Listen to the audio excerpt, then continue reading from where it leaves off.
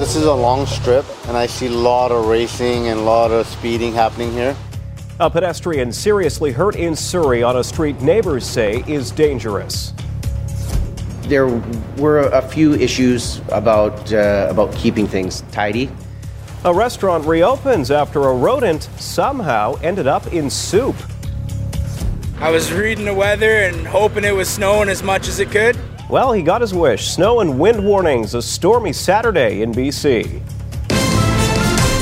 You're watching Global BC. This is Global News Hour at 6. Good evening, I'm Jordan Armstrong. Sonia's off tonight. A woman in her 50s is in critical condition in hospital after she was hit by a vehicle in Surrey today. As Julia Foy reports, it may have all began when she tried to catch the bus. A pair of shoes lie in the middle of 152nd Street in Surrey, a sad reminder of a devastating collision that sent a 58-year-old woman to hospital Saturday morning. She's currently in local hospital in critical condition, suffering from numerous fractures due to the collision. Police believe the woman was struck after using the crosswalk at 68th Avenue. She may have been en route to this bus stop. She never made it. Initial belief is perhaps she was trying to make the bus that was just arriving at the intersection, and sadly was struck by a turning vehicle. This white Acura with a crumpled windshield is believed to be the suspect vehicle. The driver remained at the scene and is cooperating with police. It's really scary because I come here to work about every day, so it's really scary to think that happened right here. Local residents worry that pedestrians may need more protection at this very busy intersection. A lot of accident that happens here. And I think they should put even more blinker lights, when people are crossing, so they see more flashing lights going on. Close calls, because there's sometimes people will speed after the red light's on and stuff like that. Police say it was unfortunate the woman was wearing black clothing and it was still dark outside when the accident occurred. Even if you do have the right of way, you still have to look out for the vehicle traffic. Not everybody, sadly, is going to stop, but you want to make sure you get across safely. Anyone who may have witnessed the accident or has dash cam or security video of the collision, which happened at 7:20 a.m., is asked to contact the Surrey RCMP. Julia Foy, Global News. A Vancouver man killed in a hit-and-run crash was honored by friends and family last night.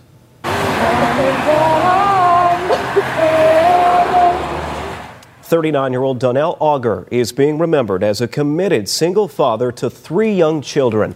He was struck by a vehicle early Thursday on Kingsway near Glen Drive, later dying in hospital. The driver fled the scene, but later came forward to police. He has since been released and is awaiting charges. The victim's sister is hoping for justice. This guy gets to go home to a warm bed. We can barely eat or sleep because we're just so devastated. I just think there's something wrong there. A warning from Surrey RCMP to help find a man wanted on an outstanding warrant. George Gettings is wanted for uttering threats. He has no fixed address, but it's believed he may be in downtown Vancouver. The 55-year-old is described as 5'11" and 190 pounds. He has light brown hair and blue eyes. If you see him or know where he is, do not approach. Instead, call 911 or Crime Stoppers.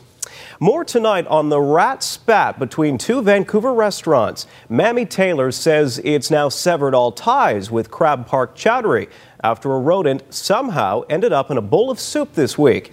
As Jill Bennett reports, the owner of Mammy Taylor's claims their business became collateral damage. A reminder, video of the alleged incident is disturbing.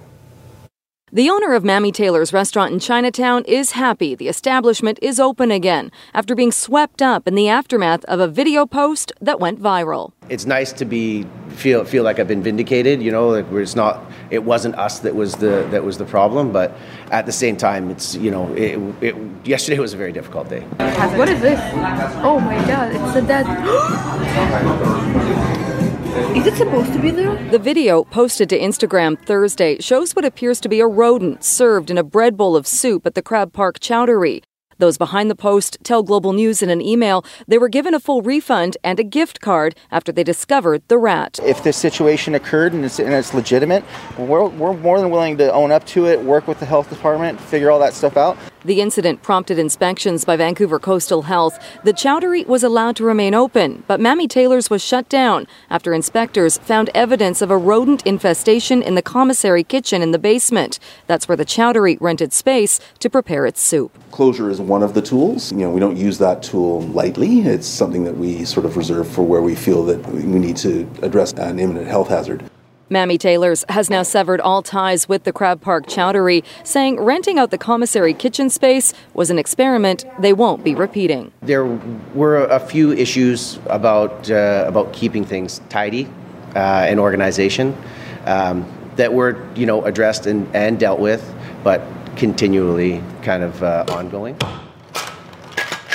Oliver also wants his customers to know the Mammy Taylor's kitchen was in no way part of the problem. It's an open space and on the main floor. The commissary is in the basement and completely separate. It's not like we were sharing staff or sharing ingredients or sharing cooking space. Everything was separate. As for the investigation, Vancouver Coastal Health says it's concluded, but we may never know how a rodent got into the clam chowder. Jill Bennett, Global News. 3 Central Alberta men have been found after they were reported missing during a snowmobiling trip to BC. Ryan Piper, Todd Kennedy, and Braden Kennedy left the Red Deer area Thursday night. The 3 men went to Revelstoke. They were planning to sled at Boulder Mountain Friday and were last heard from yesterday morning. Family members started to worry when they didn't hear from the trio last night. They say the 3 men are typically in constant contact with their families, and they started to worry for their safety. RCMP say their empty vehicle was found at the base of the mountain, and family members say around 4 this afternoon they got the good news: the men are alive. They got into a bad spot, whatever that means. They had to surrender their sleds to the mountain and basically camp out for the night. Search and rescue saw them at about 2 o'clock BC time today, walking on a trail, and saw all 3 of them, and they got them to a cabin and got them warmed up and got them off of the mountain. Over emotional to the point that I just broke and released my tears, and I am overjoyed that my husband and my son have been found. The 3 men are expected back in the Red Deer area tomorrow. Parts of BC not escaping the wrath of Mother Nature today. Strong winds once again taking down power lines and closing down some ski hills. But as Kristen Robinson reports, kids in the Okanagan were pleased with the heavy snowfall this holiday week. Crews on overdrive in the Okanagan after Kelowna woke up to as much as 18 centimeters of snow on Saturday. It was snowing pretty hard, so I was pretty excited. I got called at 12 a.m. and I've been working ever since 12 a.m. 80-year-old Alex Thompson using his machine to clear 5 driveways on the block. It's challenging. Keeps me young. I'm not a big fan of shoveling snow, so yeah, I love it in the mountains for sure.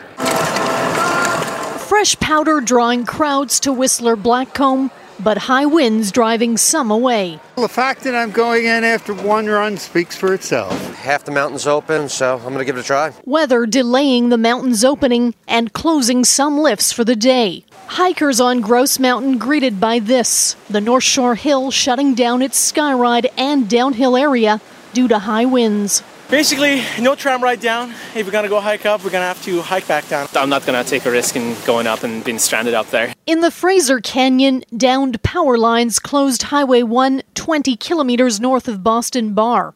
Road crews then clearing multiple rock slides as Hydro repaired the storm damage. On Vancouver Island, crews still catching up from the pre-Christmas blow have fresh work cut out for them, with a tree down on hydro lines in Shawnigan Lake. With the snow here, it's got to be a little bit warmer outside than the snow, and the snow packs nicely. So if you can make a snowball, you can make a snowman. Back in Kelowna, the perfect recipe to build 5 snowmen in an hour. And those hired to remove it hope it sticks around. I really hope we get more snow. Kristen Robinson, Global News. And Yvonne will have the forecast in just a few minutes. As for those still in the dark after last week's windstorm, BC Hydro says they hope to have power restored to everyone by year's end. Crews have restored power to 700,000 customers since the windstorm more than a week ago. But about 650 customers on the Gulf Islands remain without power. More than 80 crews have been sent there. BC Hydro hopes to have all customers restored by New Year's Eve, but more high winds today could impact restoration efforts. Tributes are pouring in tonight for a respected former journalist and BC coroner. Barb McClintock died suddenly this morning in Victoria from complications of recently diagnosed thyroid cancer. She worked for 14 years with the BC Coroner's Service as a coroner and then working as the public face of the service dealing with the media. She also worked as a reporter with the province newspaper as their Victoria bureau chief. She helped break down the gender barrier at the Victoria Press Gallery. In the early 1970s, she and Marjorie Nichols were posted there. Barb McClintock was just 68 years old. Keith Baldry joins us now. Keith, Barb was universally respected, and as you pointed out on Twitter today, her reporting was often considered the official transcript.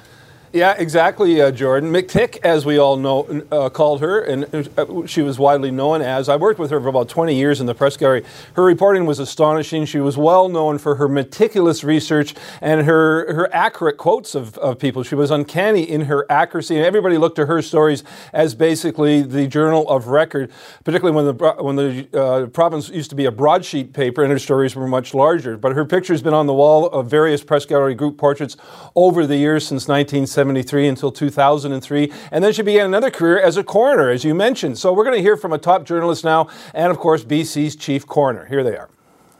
When you go up the entranceway to the press gallery in the buildings, there's pictures of every press gallery going back to the turn of the previous century, and there are no women there until about 1973, which is the year that Barbara showed up working here for the province. She must have been in her early 20s. And right from the beginning, she was a terrific newspaper reporter. Fair, but accurate. I guess just to say that there are a lot of people today reflecting on Barb's life and what she meant to them.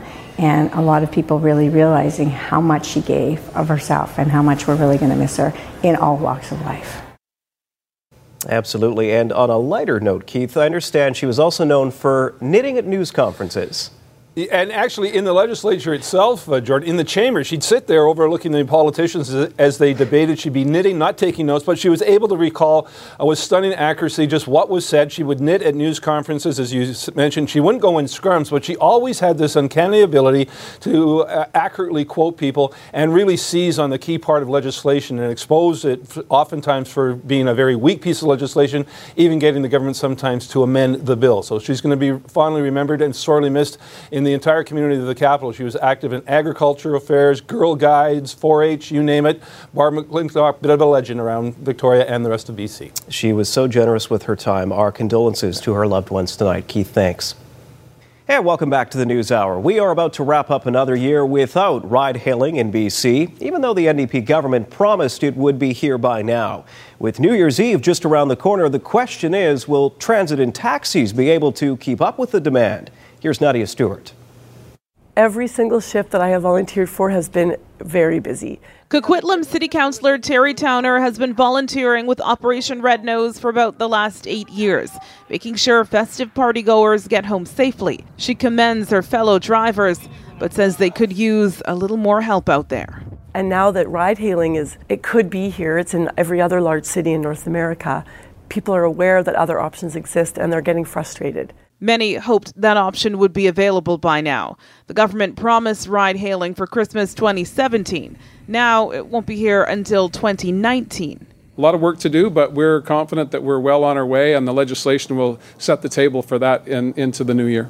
Meaning this year, people will once again be relying on transit and taxis. Lower Mainland taxi companies applied for over 300 additional licenses by the October deadline. There's optimism from the BC Taxi Association. They will be able to meet demand this year. There will be 100% of the fleets on the road serving the people. We look forward for this day. We know it's very important and it is the most busy day for the taxi industry. We have a supply-managed monopoly of the taxi industry. But as the population across the Lower Mainland continues to grow, Towner says this isn't just about more licenses, it's about more transportation options. We need ride-hailing. We need more buses, which TransLink is working on. We need all sorts of options for people to get around, not only when they've been out bringing in the new year and partying.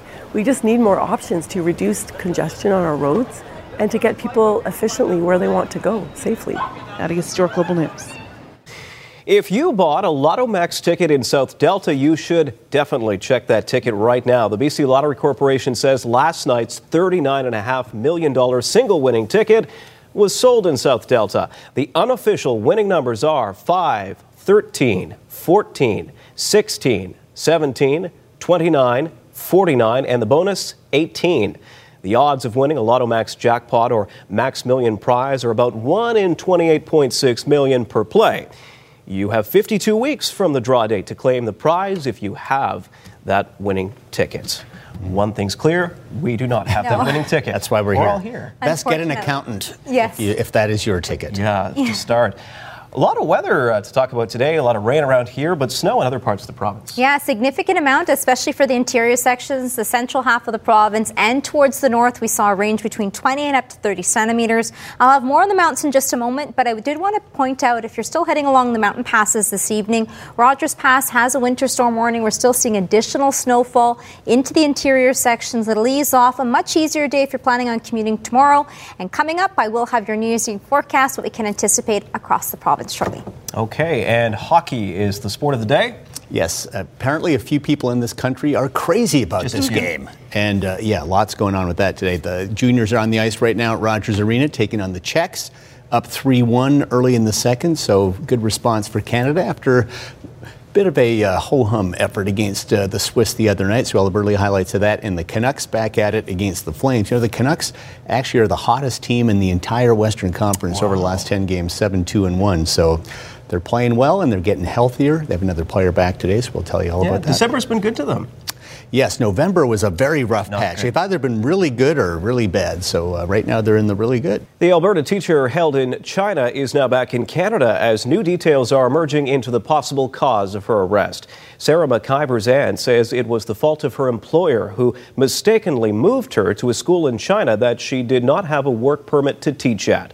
Her detainment followed in the wake of the arrest of Canadians Michael Kovrig and Michael Spavor on allegations they were harming China's national security.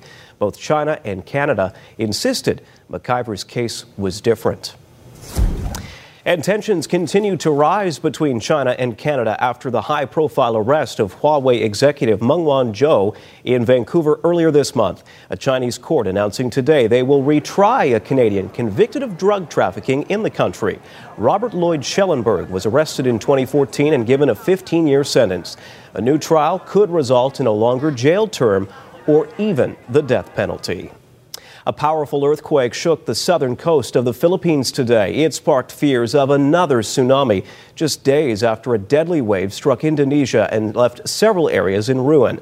As Sarah Harmon reports, it's raising questions over tsunami warning systems. In this Jakarta control room, they're working to spot tsunamis before they hit. So there's volcanic earthquakes? Yes, volcanic earthquakes. And there are seismic earthquakes? Right, yes. Are you tracking volcanic earthquakes here? Not really. And that's a problem, because although most tsunamis are triggered by earthquakes, the rest aren't. And parts of the country's tsunami detection system have been in disrepair since 2012. Last week's deadly wave that killed more than 400 was blamed on Anak Krakatoa, an erupting volcano which partially collapsed, triggering an underwater landslide that sparked the tsunami. These satellite images show the volcano is still crumbling. Indonesia's president promises an equipment upgrade to fix the broken detection system, vital since the region sits on the so-called Ring of Fire, an area of underwater volcanoes around the edges of the Pacific Ocean. Of course I'm afraid, but I have to live here because my job is here.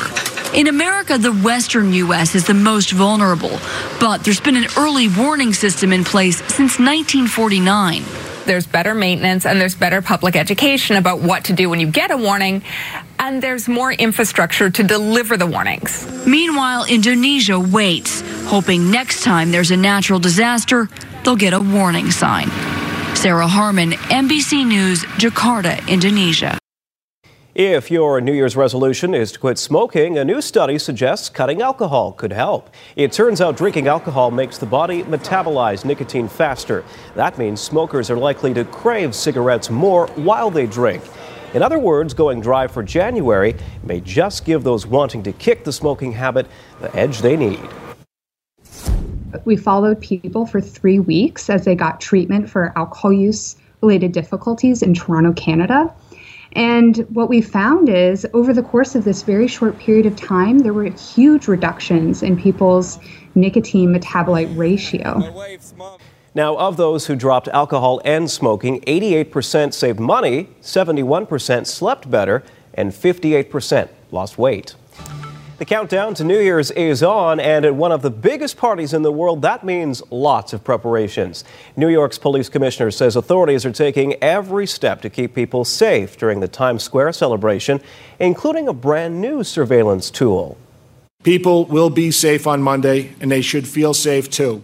New York City leadership says thousands of police officers will be on patrol, and more than 1,200 security cameras will be rolling as people flood Times Square to watch the ball drop. It's a New Year's tradition spanning more than a century. And earlier this week, workers finished installing the 12,000-pound ball's crystal paneling ahead of the big night. As in past years, Times Square will be protected by armed officers, K-9 units, bag searches, and trucks to block off access to normally busy New York streets. No big bags, no backpacks. Last year's festivities were on high alert because of an attempted terror attack just weeks earlier, when a pipe bomb partially detonated in one of New York's busiest transportation centers. Now, drones will join traditional aviation units to surveil Times Square from the sky. We haven't done that before, but that's going to give us a visual aid and a flexibility. New York Mayor Bill de Blasio stressed it's most important for revelers to stay vigilant. So that idea, if you see something, say something. Although we depend on the NYPD also depends on all of us.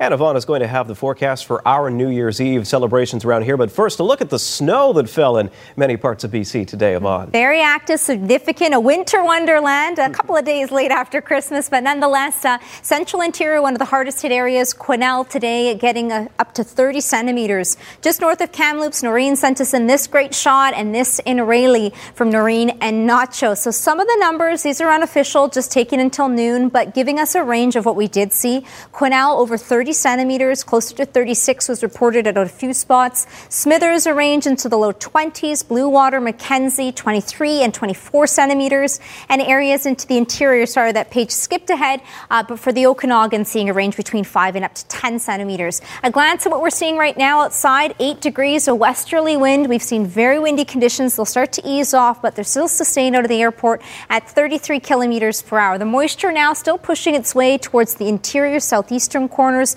Along the mountain passes, still accumulating snowfall for the evening, but it should ease off to flurries by the morning hours. A quick update of what it looks like on the Coquihalla and some of the numbers. An additional 5 centimeters, the Connector 2 and up to 4. Allison and Kootenay Pass 5 and up to 10, and for the Pine Pass up to 5 centimeters. Futurecast putting it into place tomorrow morning, still some flurries for the interior, and then it'll ease off much drier if you're planning on commuting towards the afternoon and leading in towards your Monday. Those are better travel days, and along the northern half of the province, we'll start to see another weather maker pushing in by Monday evening. For the piece, a nice clearing on the way tomorrow, but chilly with only high of minus 13. Monday, sunny and dry. Whitehorse will see the wind chill for the morning hours at minus 26, and for the afternoon sitting at minus 21. A break along the north coast tomorrow. The next weather maker pushing in, very wet and windy for both your Monday, Tuesday on New Year's Day. Caribou and central interior, dry day tomorrow. A break from all the snowfall. Temperatures tomorrow only up to minus 4.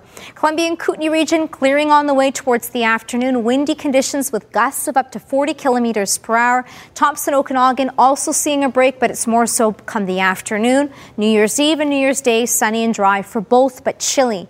Whistler tomorrow up to 1 degree, -3 for your Monday. And across the island, we'll see some nice breaks in the cloud. Temperatures near Victoria tomorrow will climb up to 8 degrees. Our 5-day forecast, and very important for New Year's Eve. But tomorrow, a partly cloudy sky. Temperatures will bump up to 7 degrees. A milder day tomorrow, and then cools off, but remains dry for both New Year's Eve and New Year's Day. Around the midnight hours, the temperatures hovering the freezing mark, so it will be cold if you plan on being outdoors. And then Wednesday, Thursday, the return for some wet weather. Pleasant tomorrow at 7 degrees. Monday, Tuesday, sunny and dry, but chilly. Jordan? Ooh, could be a chilly polar bear swim Tuesday morning. Yes. Thanks, Yvonne. For the past 90 years, young British Columbians have been gathering at the BC Legislature over the holiday season for the BC Youth Parliament. But it isn't just about playing politician. As Richard Zussman explains, it's all about making real change. It has all the sights and sounds the BC Legislature is known for. The Piper, the swearing-in ceremony, and the debate. But in the seats, the MLAs have been swapped out for youth parliamentarians. It's an opportunity for youth to learn more about their parliamentary democracy.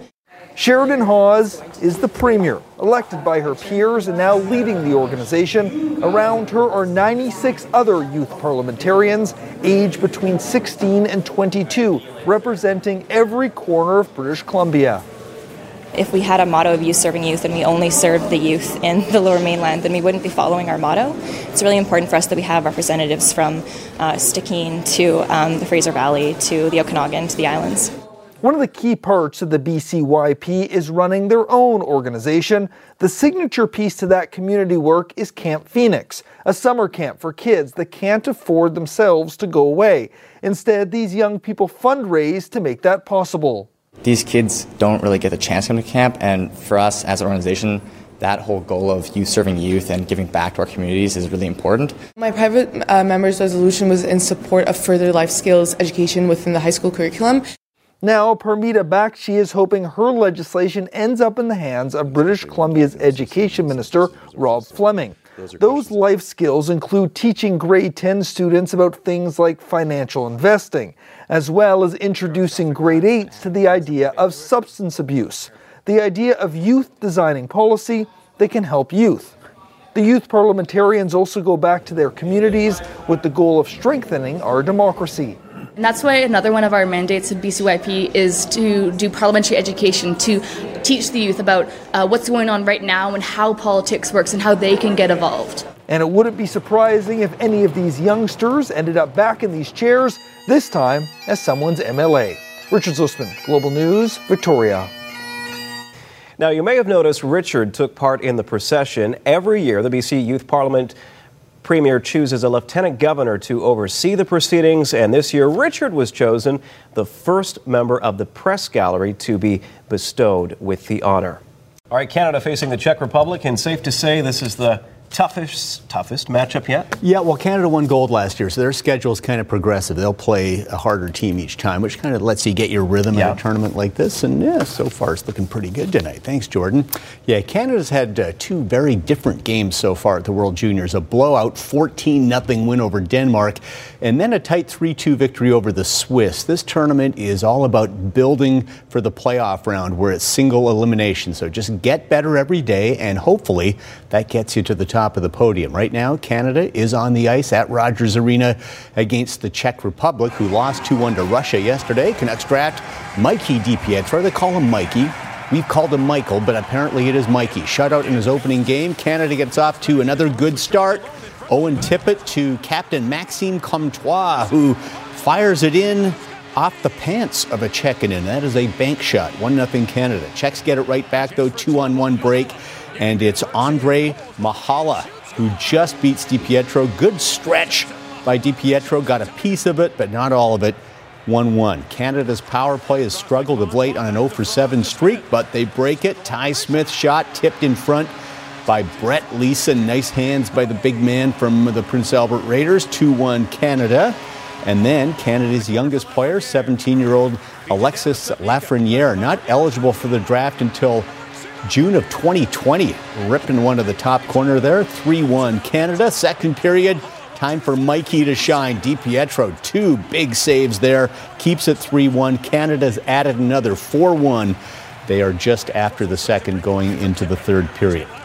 The Canucks officially reached the midway point of their season tonight in Calgary, and they welcome back Sven Baertschi to the lineup, who's missed 2 months with a concussion. With Baertschi back, only Brandon Sutter and Troy Stecher are injured, but both should be back in the next week or so. To make room on the roster, Adam Gaudette has been sent to Utica. Canucks are the hottest team in the West, 7-2-1 in their last 10 games. NHL today, Oilers and Sharks. The Oilers on a 4-game losing skid. Vancouver beat them in 2 of those 4 losses. Not a good day for the Oilers again. It looks like a practice drill. 3-on-1 for the Sharks, finished nicely by Joonas Donskoi. And then later in the period, Brent Burns just directs it to the net, finds the stick of Thomas Hertl. Quick little move on Cam Talbot to give San Jose a 2-1 lead after one. Sharks got 6 straight goals in this one. Third period shorthanded. Cam Talbot gives it away to Evander Kane, who finds Logan Couture, who scores, and they were booing loudly in Edmonton after that, 6-1. Now in garbage time, Connor McDavid still makes the highlight reel. A ridiculous hand-eye coordination here to chip it over Martin Jones. Look at that, like a trick shot. 7-4 Sharks the final. Oilers 5 straight losses, and they are in free fall mode again. Western Conference leading Winnipeg Jets hosting Minnesota, second period. 1-0 Wild, and they'll add to the lead. Charlie Coyle with the quick little move there to the forehand, beats Connor Hellebuyck. 2-0 Minnesota after 2, but the Jets get one back on the power play. Who else but Patrick Laine loads up the one-timer, his 24th, cuts the lead to 2-1. Jets still down a goal, final minute, extra attacker, but the Wild foil the plans for the equalizer. Eric Fehr steals it, scores the empty netter. 3-1 the final. Winnipeg has dropped 2 straight at home. Leafs and Islanders. John Tavares facing his former team for the first time. Tavares has loved being a Leaf, though. 26 goals, second in the NHL to Ovechkin, but last year's Calder Trophy winner, Matt Barzal of Coquitlam, has stolen the show. His 8th of the season there on the deflection, makes it 2-0, and then on the one-timer, gets a bit of a deflection off a Leaf body in front, but Barzal will take it. Second of the game, 3-0 Islanders. Tavares wondering, maybe I should have stayed on the island. Barzal not done yet. Completes the second period hat-trick, the second hat-trick of his career. 4-0 Islanders. That's where they stand very late in the third as they spoil the party for John Tavares. Canadians in Tampa taking on the league-leading Lightning. Montreal hanging in there in a playoff spot. In the East, Carey Price injured, so Antti Niemi in goal, and the Habs got off to a good start, already up 1-0. Great pass by Jordy Ben to Kenny Agostino. Plenty of Hab fans, as always, in the state of Florida. Tampa tied it, but the Habs regain the lead, and it's Jordy Ben again. Fires it top shelf on Andrei Vasilevsky. Ben second of the year, 3-2 Habs. Lightning, though, the highest scoring team in the NHL, and Tyler Johnson pretty set up here from Sergachev and Kucherov on the assist. 4-3 Tampa, but former Vancouver Giant Brett Kulak, he doesn't score very often. That's his first of the year, ties it for the Canadians, 4-4. And then a minute later, Habs score again. Andrew Shaw hammers in the one-timer, second of the game, 11th of the year. He's having a great season. But Tampa's tied it in the third. That's where they stand right now, 5-5. Welcome back. The Seahawks complete their regular season tomorrow at home to last place Arizona. A Seahawks win clinches the 5 seed in the NFC and a first-round playoff meeting in Dallas. A loss, and the Seahawks could slip to 6th and meet either the Bears or Rams. The main thing, stay healthy, get healthy, and be ready for the postseason. Chanel basically says all that, but much more eloquently in the Red Zone.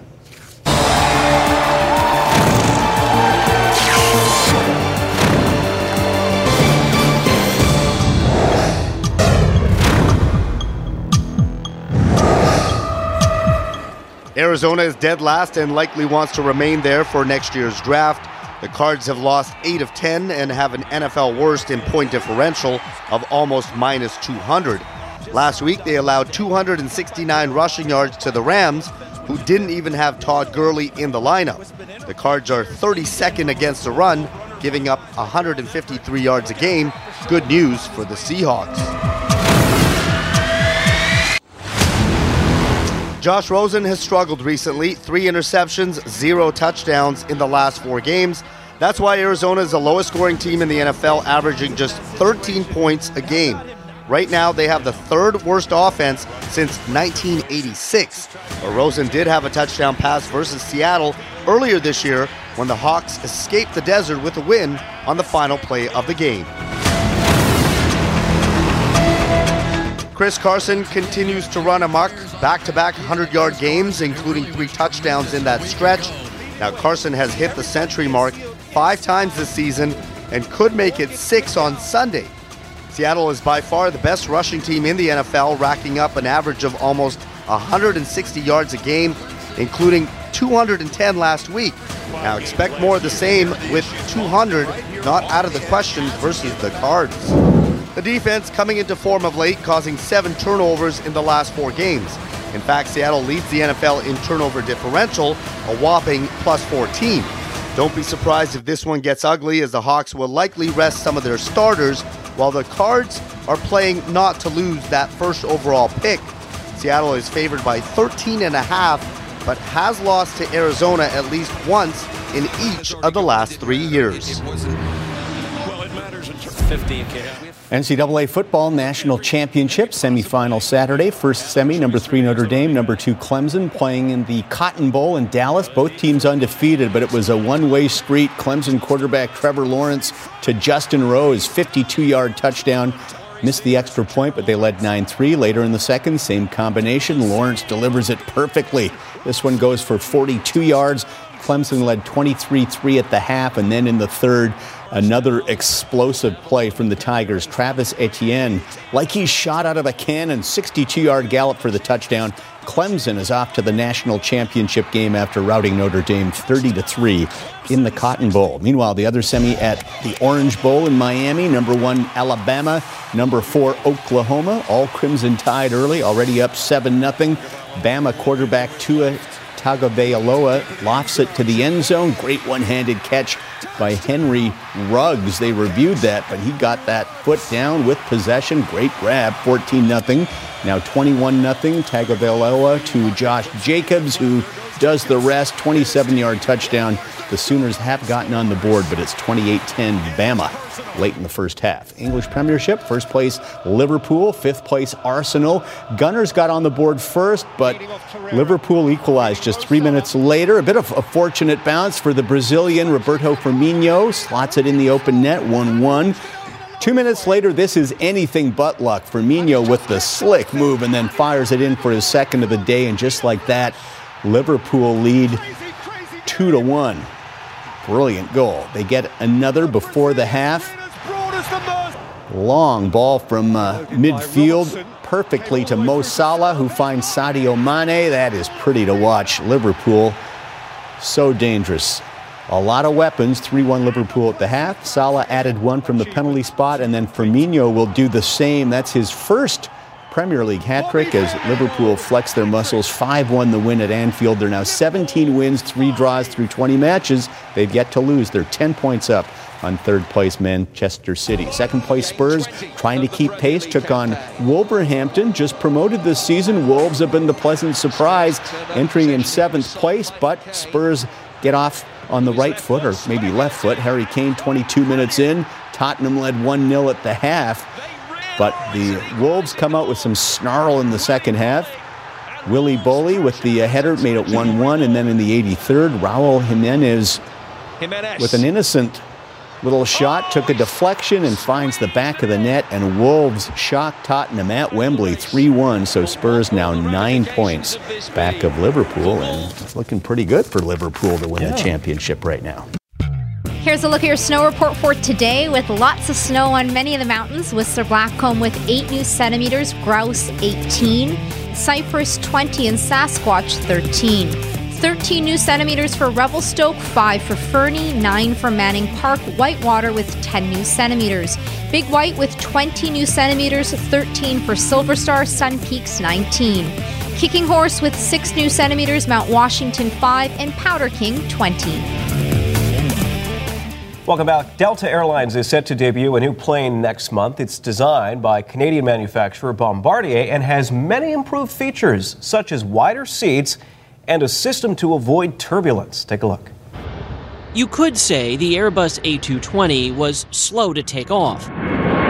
It started as a plane no one seemed to want, but now Delta is betting it's the jet you're going to want to fly on. The reason passengers should care about the A220 are 3 magical words: wider coach seats. You don't hear airlines introducing planes that are actually much more comfortable for us as travelers, especially in coach. Seat size is a common complaint with flyers. The 18.6-inch wide seats are the largest economy seats in Delta's fleet. The 109-seat A220 boasts bigger overhead bins, so your bag's going to fit, larger windows, in-seat power and TV screens, and it's the only airliner we know of that has a loo with a view. Yep. That's a window in the bathroom. You're at 35,000 feet. It has a shade, but what a view. The flight deck is state-of-the-art and includes an app to avoid turbulence. Delta's Flight Weather Viewer aims to show pilots where the smooth air is by crowdsourcing data from all of Delta's aircraft. So climbing up and down, trying to find smooth air, I can look at this and say, yep, it's right there. I know exactly where it is. If the focus on the inside is comfort, out here it's about efficiency. The plane is made of composite material, so it's lighter, and those engines are new and advanced, making the plane 20% more fuel efficient. Basically, it flies farther for cheaper.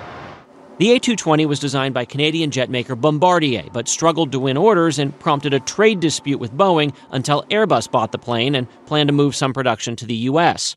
Delta ordered 75, and JetBlue another 60, which will have the new plane flying high over the U.S. for years to come. Chris Van Cleve, CBS News, Atlanta. So not in Canada just yet, but Air Canada has some of those on order, and they're supposed to arrive by this time next year. So we'll see. That's pretty good. Could they also include people not kicking your seats? Please. A couple of those other details too. Yeah, I think that's a little too much to ask for. Do an airline manners course. Yeah, more the etiquette nice. sometimes. Just the nicest flyers were allowed on this plane. Yeah. Oh, sign me up. Word on the weather before we go? Tomorrow will be a much drier day. If you're commuting along any of the mountain passes, it's going to ease off as well. And so far for New Year's Eve and New Year's Day, quite chilly, but dry across Metro Vancouver. Excellent. That is the News Hour. Thanks for watching. Hope you can join us at 11. Good night.